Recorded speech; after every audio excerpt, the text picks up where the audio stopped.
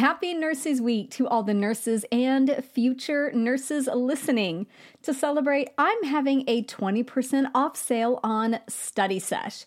This is my private podcast that features over 140 episodes to help you study on the go. Formats include pod quizzes, power hour deep dives, drills, and case studies. If you're tired of sitting at your desk or staring at a screen, but still want to review for nursing school, it's time to check out Study Sesh. Go to straightanursingstudent.com and click on Courses in that top menu bar. That's straightanursingstudent.com and click on Courses in the menu bar. See you there.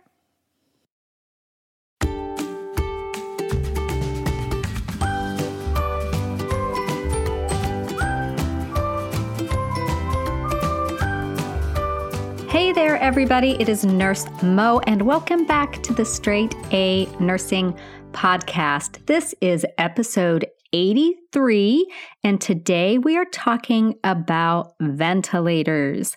And before we dive into that topic, I wanted to give a quick listener shout out to Alan, who sent me this message on Facebook.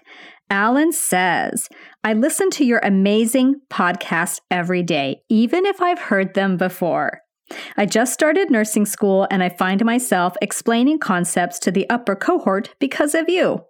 Thank you so much for what you do, and I also love your book. Alan, thank you so much for taking the time to send me that very nice message. That really made my day. And isn't it fun to help your fellow students? That's essentially how this whole website started. I was helping my classmates. Once I graduated, I was helping even the students who were in school even after I graduated, and it blossomed into a website, then a book, then a podcast, then online courses, and the whole bit. So there you go, Alan. Maybe you have a future as a nurse educator as well.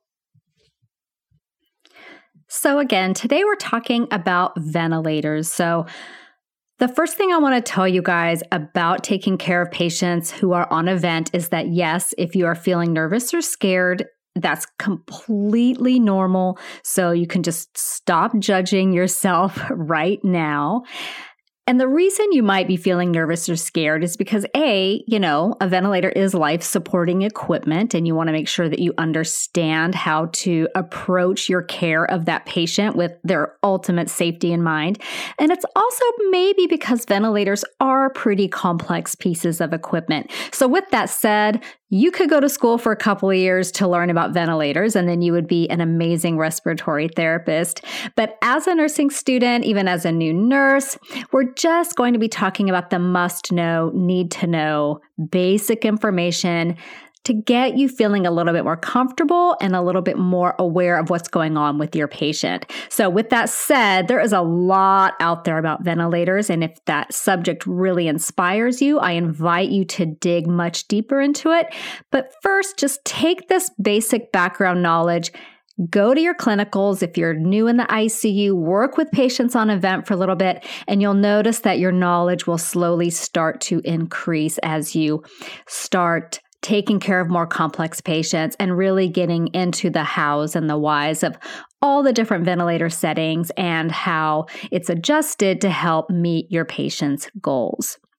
So before we get into all those little basics about ventilators, let's talk through a few key concepts first, okay? So the first concept to be aware of when you're thinking about ventilation is oxygenation. So I want you to think about the process of adding oxygen to the body is oxygenation. And then on the other side of that, we have ventilation. And that is the process of inhaling and exhaling. So if you think of ventilation as a mechanical component, as a body moving, a physiologic component, and then you think of oxygenation as adding that oxygen gas into the body as that chemical component, then you'll have these two concepts clearly differentiated in your mind. And then the next concept is hypoxemia. So hypoxemia means low oxygen level in that arterial blood.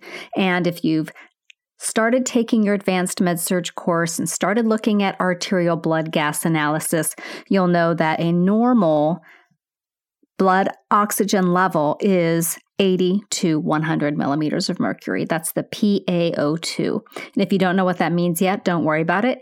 You will. Next, let's talk about the muscles of respiration. So the main ones that your patient will be using and that you are probably using right now because you're resting and hopefully not under any stress, unless, of course, you're out taking a very brisk walk or going for a run. The main muscles of respiration are the diaphragm and the intercostal muscles. So again, those are the ones that are working when the patient is at rest and under no stress or duress or respiratory trouble of any kind. Now, when the patient's starting to work harder to breathe, that's when you'll start seeing accessory muscle use. And when we say accessory muscle use, think about when you bolt up a couple of flights of stairs because you're late to clinical and you're using more muscles to breathe. It's not just those diaphragm and intercostal muscles. You're starting to use things like the sternocleidomastoids, the scalenes, the external intercostal muscles, and the abdominal muscles as well. So when you're watching a patient breathe, and you'll get good at recognizing this, the more you assess patients, the more patients you see, and the more you're able to compare normals to abnormals, is that when the patient is using accessory muscles, it's usually pretty obvious because it looks like they're working to breathe. And if you need a reminder of that, just take a quick sprint up the stairs and you'll remember exactly what you're looking for when you're assessing your patients. The next concept is negative pressure ventilation. So under normal circumstances, human beings, you and I right now, we're breathing utilizing what's called negative pressure ventilation. So this means that when that diaphragm drops down and the intercostal muscles are going to pull those ribs outward, pleural pressure decreases and drops below atmospheric pressure. So that means negative pressure. And it's this negative pressure that draws air into the lungs. So as the diaphragm moves up, pleural pressure increases. So think about that. The diaphragm moves up, okay? It's essentially making that lung space smaller because it's moving up, and then the pleural pressure will go up, and that's going to push air out of the lungs. So the air comes in during the period of negative pressure when the diaphragm has dropped and then is pushed out as the diaphragm moves up and pleural pressure increases. And then positive pressure ventilation, that's what we're using when a patient is on a ventilator or on something like BiPAP. Now the patient is breathing via positive pressure instead of their natural negative pressure. So instead of air being drawn into the lungs because it's at negative pressure, air is forced into the lungs through an ET tube or a BiPAP mask. So does that make sense? So negative pressure ventilation is the normal. The diaphragm's going to drop down, the muscles are going to pull the ribs outward, and it's going to decrease the pressure in the lungs. And then that's going to draw the air in, and then the diaphragm's going to push up, increasing pressure in the lungs, and that's going to push the air out. And then when a patient's on a ventilator or wearing a BiPAP mask, they're breathing with positive pressure. Air is being forced in. Okay, so now that we've got a few key concepts under our belts, let's move on and just briefly talk about ventilator anatomy. So there's lots of different types of vents out there, but they all essentially have the same components. And when you're orienting yourself to a new ventilator or even the very first ventilator you ever see, absolutely find someone knowledgeable who can talk you through all the components of it. But mainly what you'll see is a big screen that's going to show waveforms. It's going to show data, a bunch of numbers. You'll see things like the respiratory rate, their peak pressures, minute ventilation, all these things that you'll start to learn about as you work with patients on ventilators. You'll see their end-tidal carbon dioxide, all these different things. So there's a screen with a lot of information. And then you'll see buttons, dials, and knobs for adjusting those ventilator settings. Some of the ventilator settings will be adjusted on a touch screen if the ventilator has that capability. Others may be done with knobs and dials. These are typically managed by the respiratory therapist or the ICU physician, and sometimes by the nurse, but mostly it's respiratory therapy that manages the ventilator. And this will be to adjust things like FiO2 and PEEP, which we're going to talk about more in just a moment. And then I don't know if every vent has this. If it doesn't, it should. It's one of my favorite features of a ventilator, and it's this little button that you can push that's going to give the patient 100% oxygen. I think it's for about a minute. Maybe it's 3 minutes. I can't remember. It's for a moment. I will use this if my patient's desatting and I need to figure out what's going on. I'll give them that 100% oxygen. It will often help to get them back up to baseline. But of course, they were desatting for a reason. So it gives me a moment to work through how I can fix their situation. Maybe they need to be suctioned or something like that. And then you'll have tubing that is connecting air and oxygen to the ventilator. So that'll be hooked up to the wall in the hospital, or a tank if you're mobile and taking your patient somewhere. And then there's tubing that will deliver oxygen. Actually, it's a mixture of air and oxygen to the patient, unless, of course, your patient is on 100% FiO2, then that's pure oxygen. But most patients are on a mixture, and that will be coming from the vent to the patient. And then there's usually some kind of an arm that will support the ventilator tubing. So that's essentially the basics of ventilator anatomy. Again, they're all a little bit different. When you get to the ICU, when you're faced with a new vent, take the time to orient yourself to its differences and absolutely reach out to the respiratory therapist. They are a wealth of knowledge and, for the most part, really happy to share what they know. Okay, let's talk about ventilator settings. So like I said, ventilators are really complicated pieces of equipment, and as a student nurse, even as a brand new nurse, you're not expected to know all the details about ventilator settings, but I do want you to know some basic concepts. So there are 3 settings that I really want you to understand before you even take care of a patient on a ventilator, and that is FiO2, PEEP, and rate.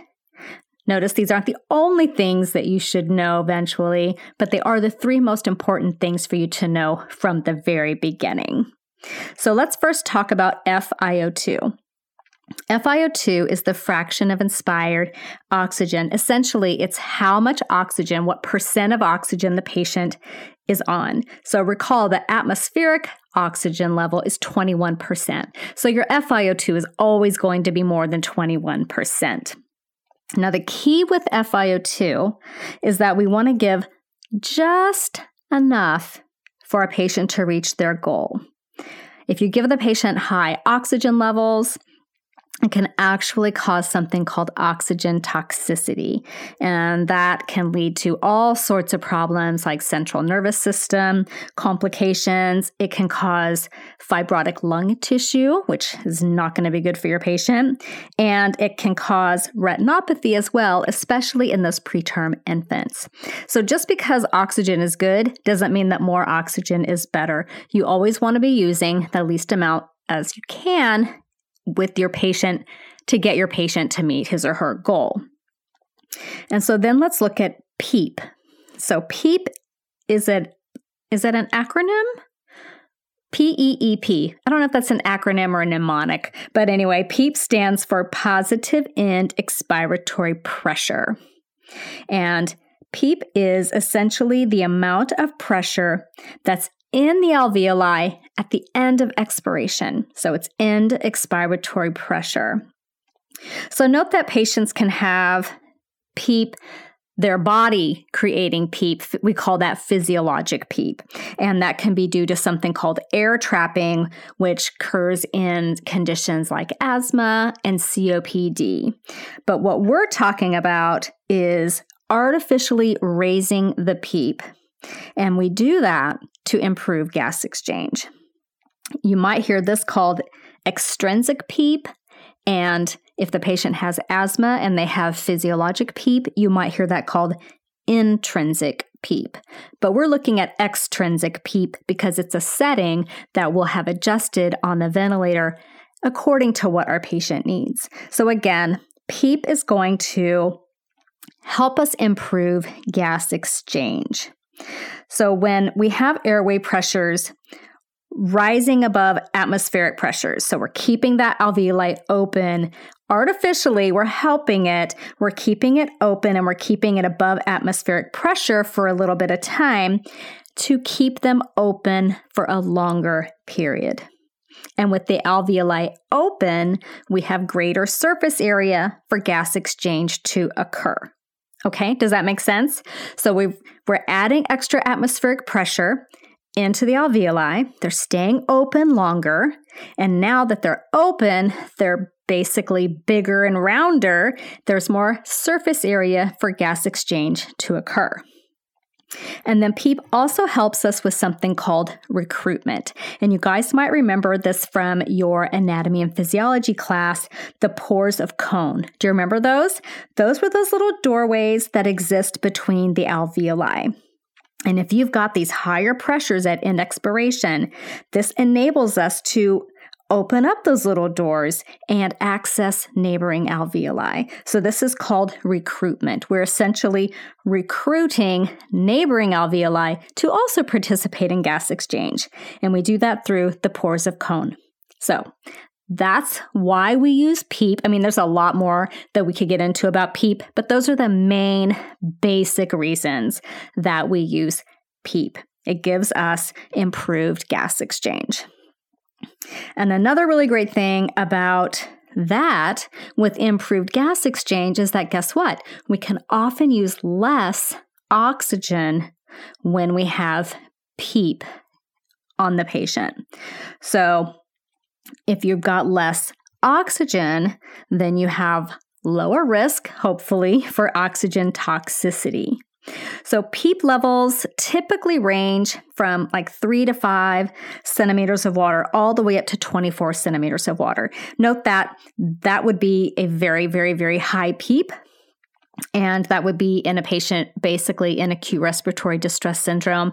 And I believe I have a whole podcast about ARDS if you're interested in learning about that. But one of the things that the ARDS protocol guides the therapist and the MD into doing is adjusting the PEEP and the FiO2 to provide higher levels of PEEP and lower levels of FiO2 to meet the PaO2, that arterial blood gas, oxygen goal. So we use PEEP to keep the alveoli open longer and improve gas exchange, and hopefully enabling us to use even less FiO2 and reducing the risk for all the problems that prolonged and high oxygen levels can cause.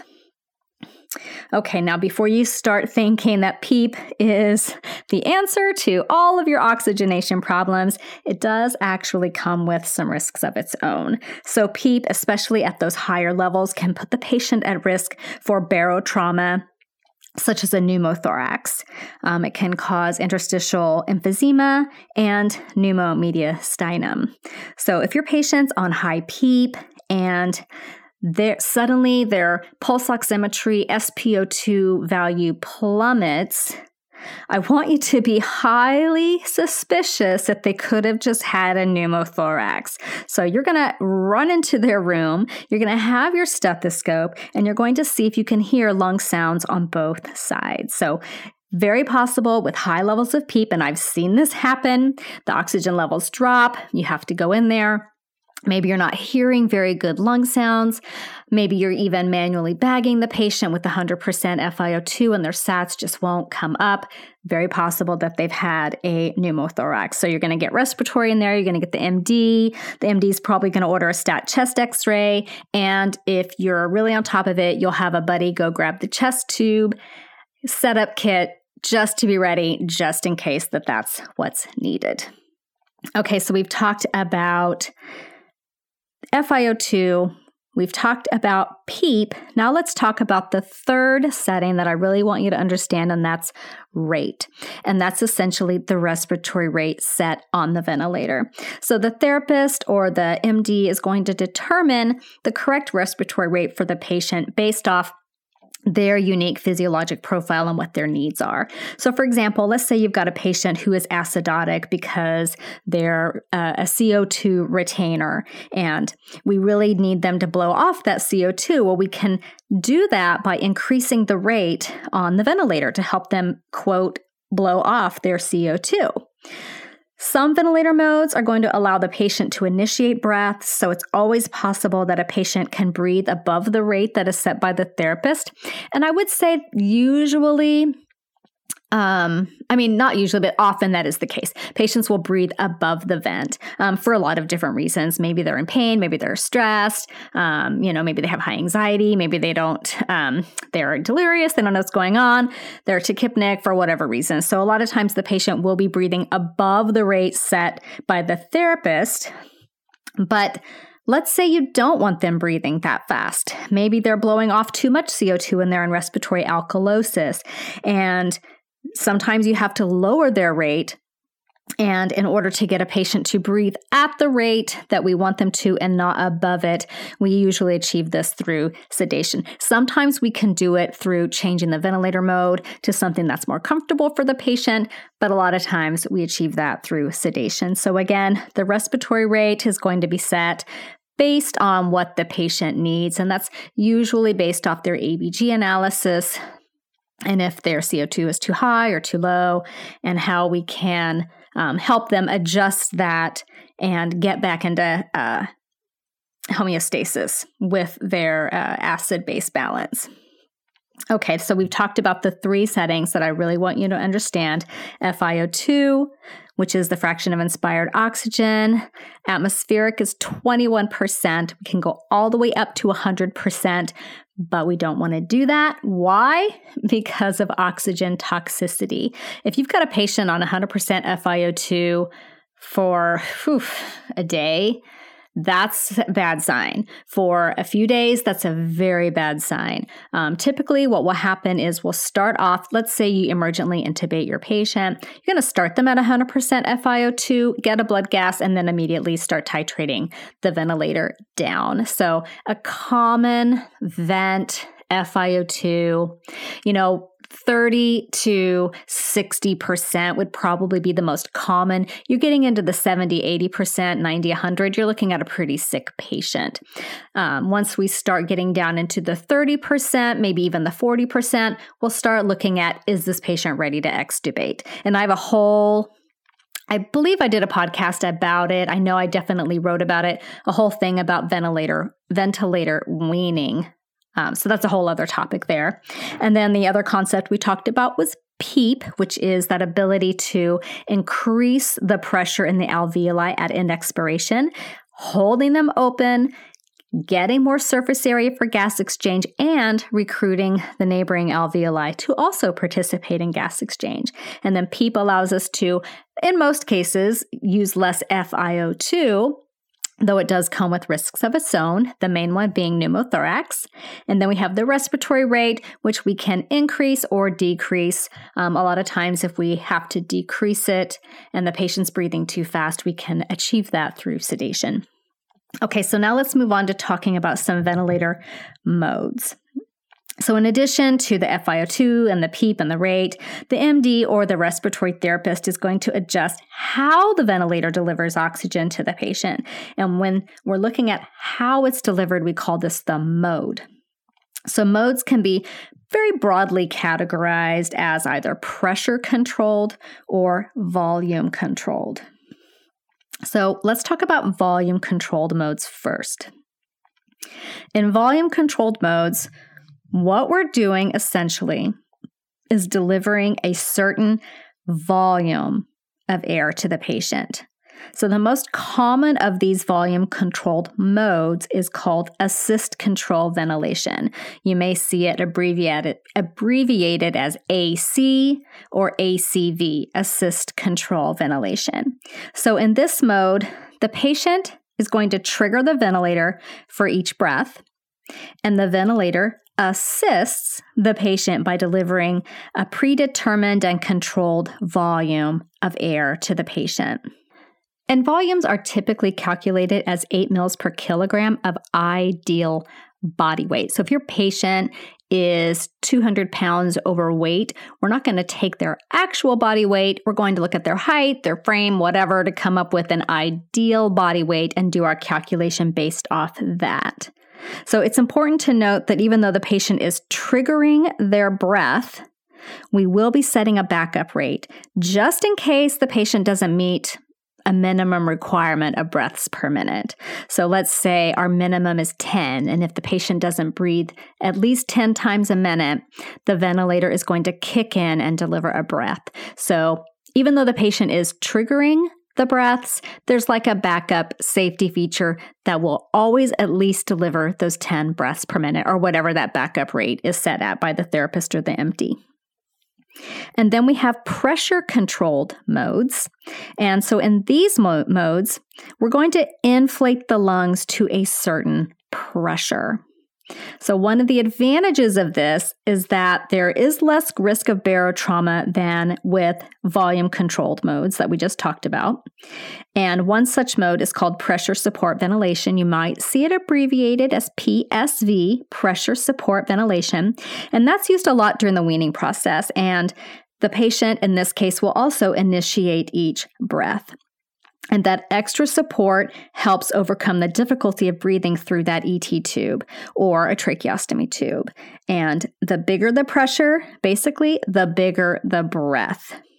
So that's volume controlled and pressure controlled in a nutshell. Okay, just the highlights, just the basic concepts. And then another mode that you may see in the weaning process is called CPAP. And we'll use this a lot either as we're weaning, or maybe a patient has a chronic trach, maybe just for airway management, but they need a little bit of help. So we have them on CPAP, which is continuous positive airway pressure. And that's going to provide the patient with some pressure support while allowing them to control their respiratory rate and their volumes. So a lot of times you might have a patient who does CPAP all day and then will rest on a rate, we call it resting on a rate at night, with that extra support from the ventilator, giving them time to rest because it might be a lot of work for them to do CPAP all day.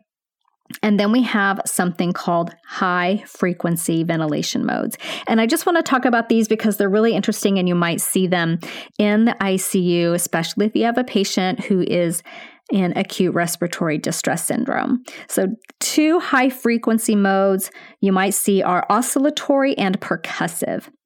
These both are going to require a special ventilator that can deliver a very, very, very high number of breaths per minute, sometimes up to 800.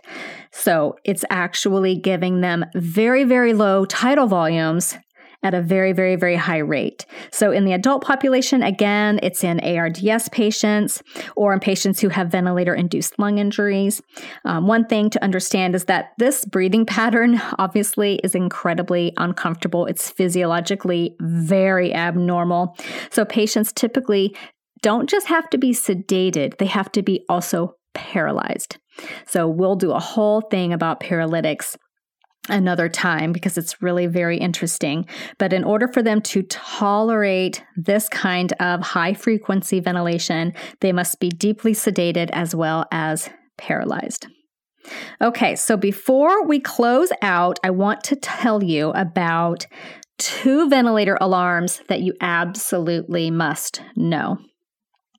And like anything in the critical care environment, you will soon learn that there is sound effects associated with it. So the key with all the noises and the sounds in an environment like that is to be hypervigilant and aware of what they are so that when you hear them, you immediately know what they mean and what you need to do about it. So there's 2 alarms with the vent I really want you to be constantly listening for, and that's the high pressure alarm and the low pressure alarm.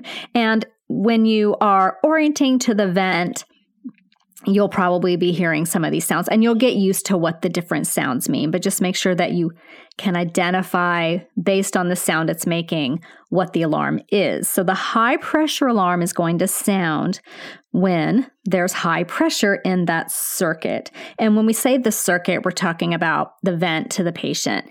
That circuit, it's a closed circuit. The air goes from the vent through the ET tube into the patient and then back out again. So when pressures within that circuit are too high, you will get a high pressure alarm. And this is usually due to the patient coughing. So the patient will start coughing, and then the vent starts alarming its high pressure alarm. And then the family at the bedside is freaking out because they're hearing an alarm and they don't realize it's just because the patient is coughing. And then everybody gets all anxious and excited. But it doesn't mean that you don't have to investigate, even though it is very common. So that coughing has increased intrathoracic pressure, and now your high pressure alarm has gone off. It could also be because of an occlusion in the ET tube. Maybe there's a big clog of sputum that is occluding your patient's airway, and they need to have it suctioned out. So when that high pressure alarm goes off, definitely, it could be that the patient needs suctioning. If you do need to suction your patient, don't forget to pre-oxygenate them first, and you're going to limit each suction pass to less than 10 seconds. I believe that's across the board, but if your school teaches something different, of course, go with that. Also be aware that you don't want to over-suction patients, as this can cause some trauma to the airways as well. And just being mindful that you're limiting suction to only times when it's needed versus it's not something that you would do on a schedule like every 2 hours. It's pretty much only as needed.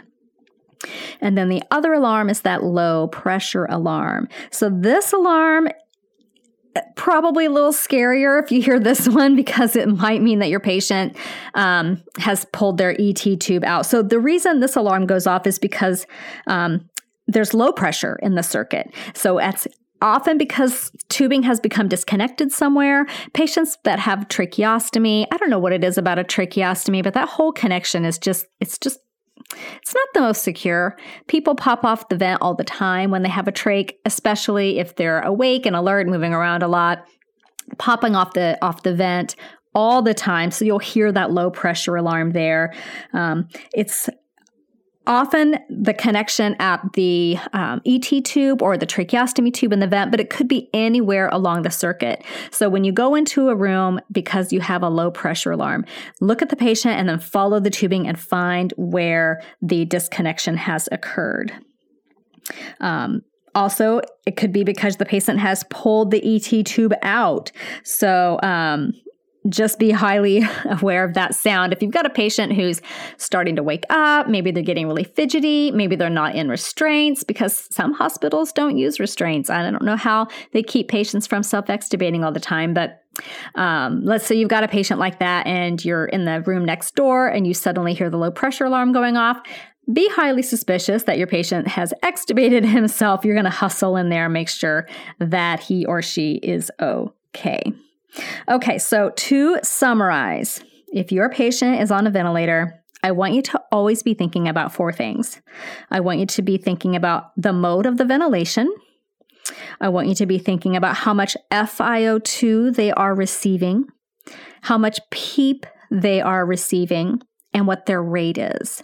And as you get more accustomed to taking care of critically ill patients, you'll learn that this information can really tell you a lot about them, as well as how the ventilator can be adjusted to compensate for their physiologic imbalances. And you'll also learn how vent changes are made as you begin liberating your patient from the ventilator or weaning your patient from the ventilator. You know, that FiO2 will come down, the PEEP will decrease, the respiratory therapist will try them on a mode that allows them more control over their rate and their depth. You'll see how sedation affects their respiratory rate, how coughing is going to cause that high pressure alarm to go up, how different modes on the ventilator can increase synchrony and patient comfort. And I also don't want you to, again, to forget that you have a huge resource of knowledge in the respiratory therapist. So don't be shy. Get in there and ask lots of questions. I've had the pleasure of working with some just incredible therapists who love to teach. And without them, I would not know 1/10 of the things that I know about ventilators today. So get in there and ask lots of questions. Don't be afraid to show what you don't know. I always say the scary nurse is the one who never asks any questions. Okay, so speak up, ask questions. You're learning. No one expects you to know everything. And I hope that this brief overview of ventilators helps you feel a little bit more confident about your critical care rotations and the things that you're learning in your advanced med surg course. If you have a specific question or want to share one of your experiences, absolutely shoot an email to me at hello@straightanursingstudent.com. I love hearing from you guys. And if you haven't subscribed to the podcast yet, please do just hit that subscribe button so you never miss an episode. And if you would be so kind as to rate and leave a review, that helps us boost our standing in the charts and show up for more students. And then just 2 quick announcements. So for those of you who are interested in getting more organized for nursing school, I do have the nursing student planners in my Etsy shop, which I will have a link to in the show notes. And we are almost ready to launch our app, which I cannot tell you I am so excited about. So if you're interested in getting on the notification list for when the app is launched, I will include the link to that as well. It's just a quick little sign up form. I will email you when the app is launched. That does not put you onto my main email list. So if you're email list shy, it is just for announcing that the app has launched. So I will link to that as well.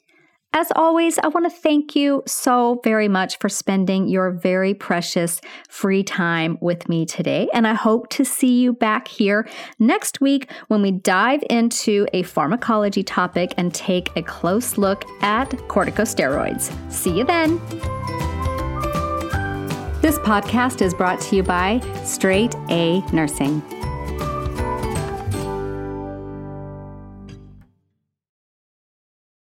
As a longtime foreign correspondent, I've worked in lots of places, but nowhere as important to the world as China.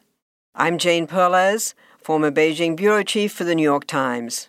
Join me on my new podcast, Face Off, U.S. versus China, where I'll take you behind the scenes in the tumultuous U.S.-China relationship.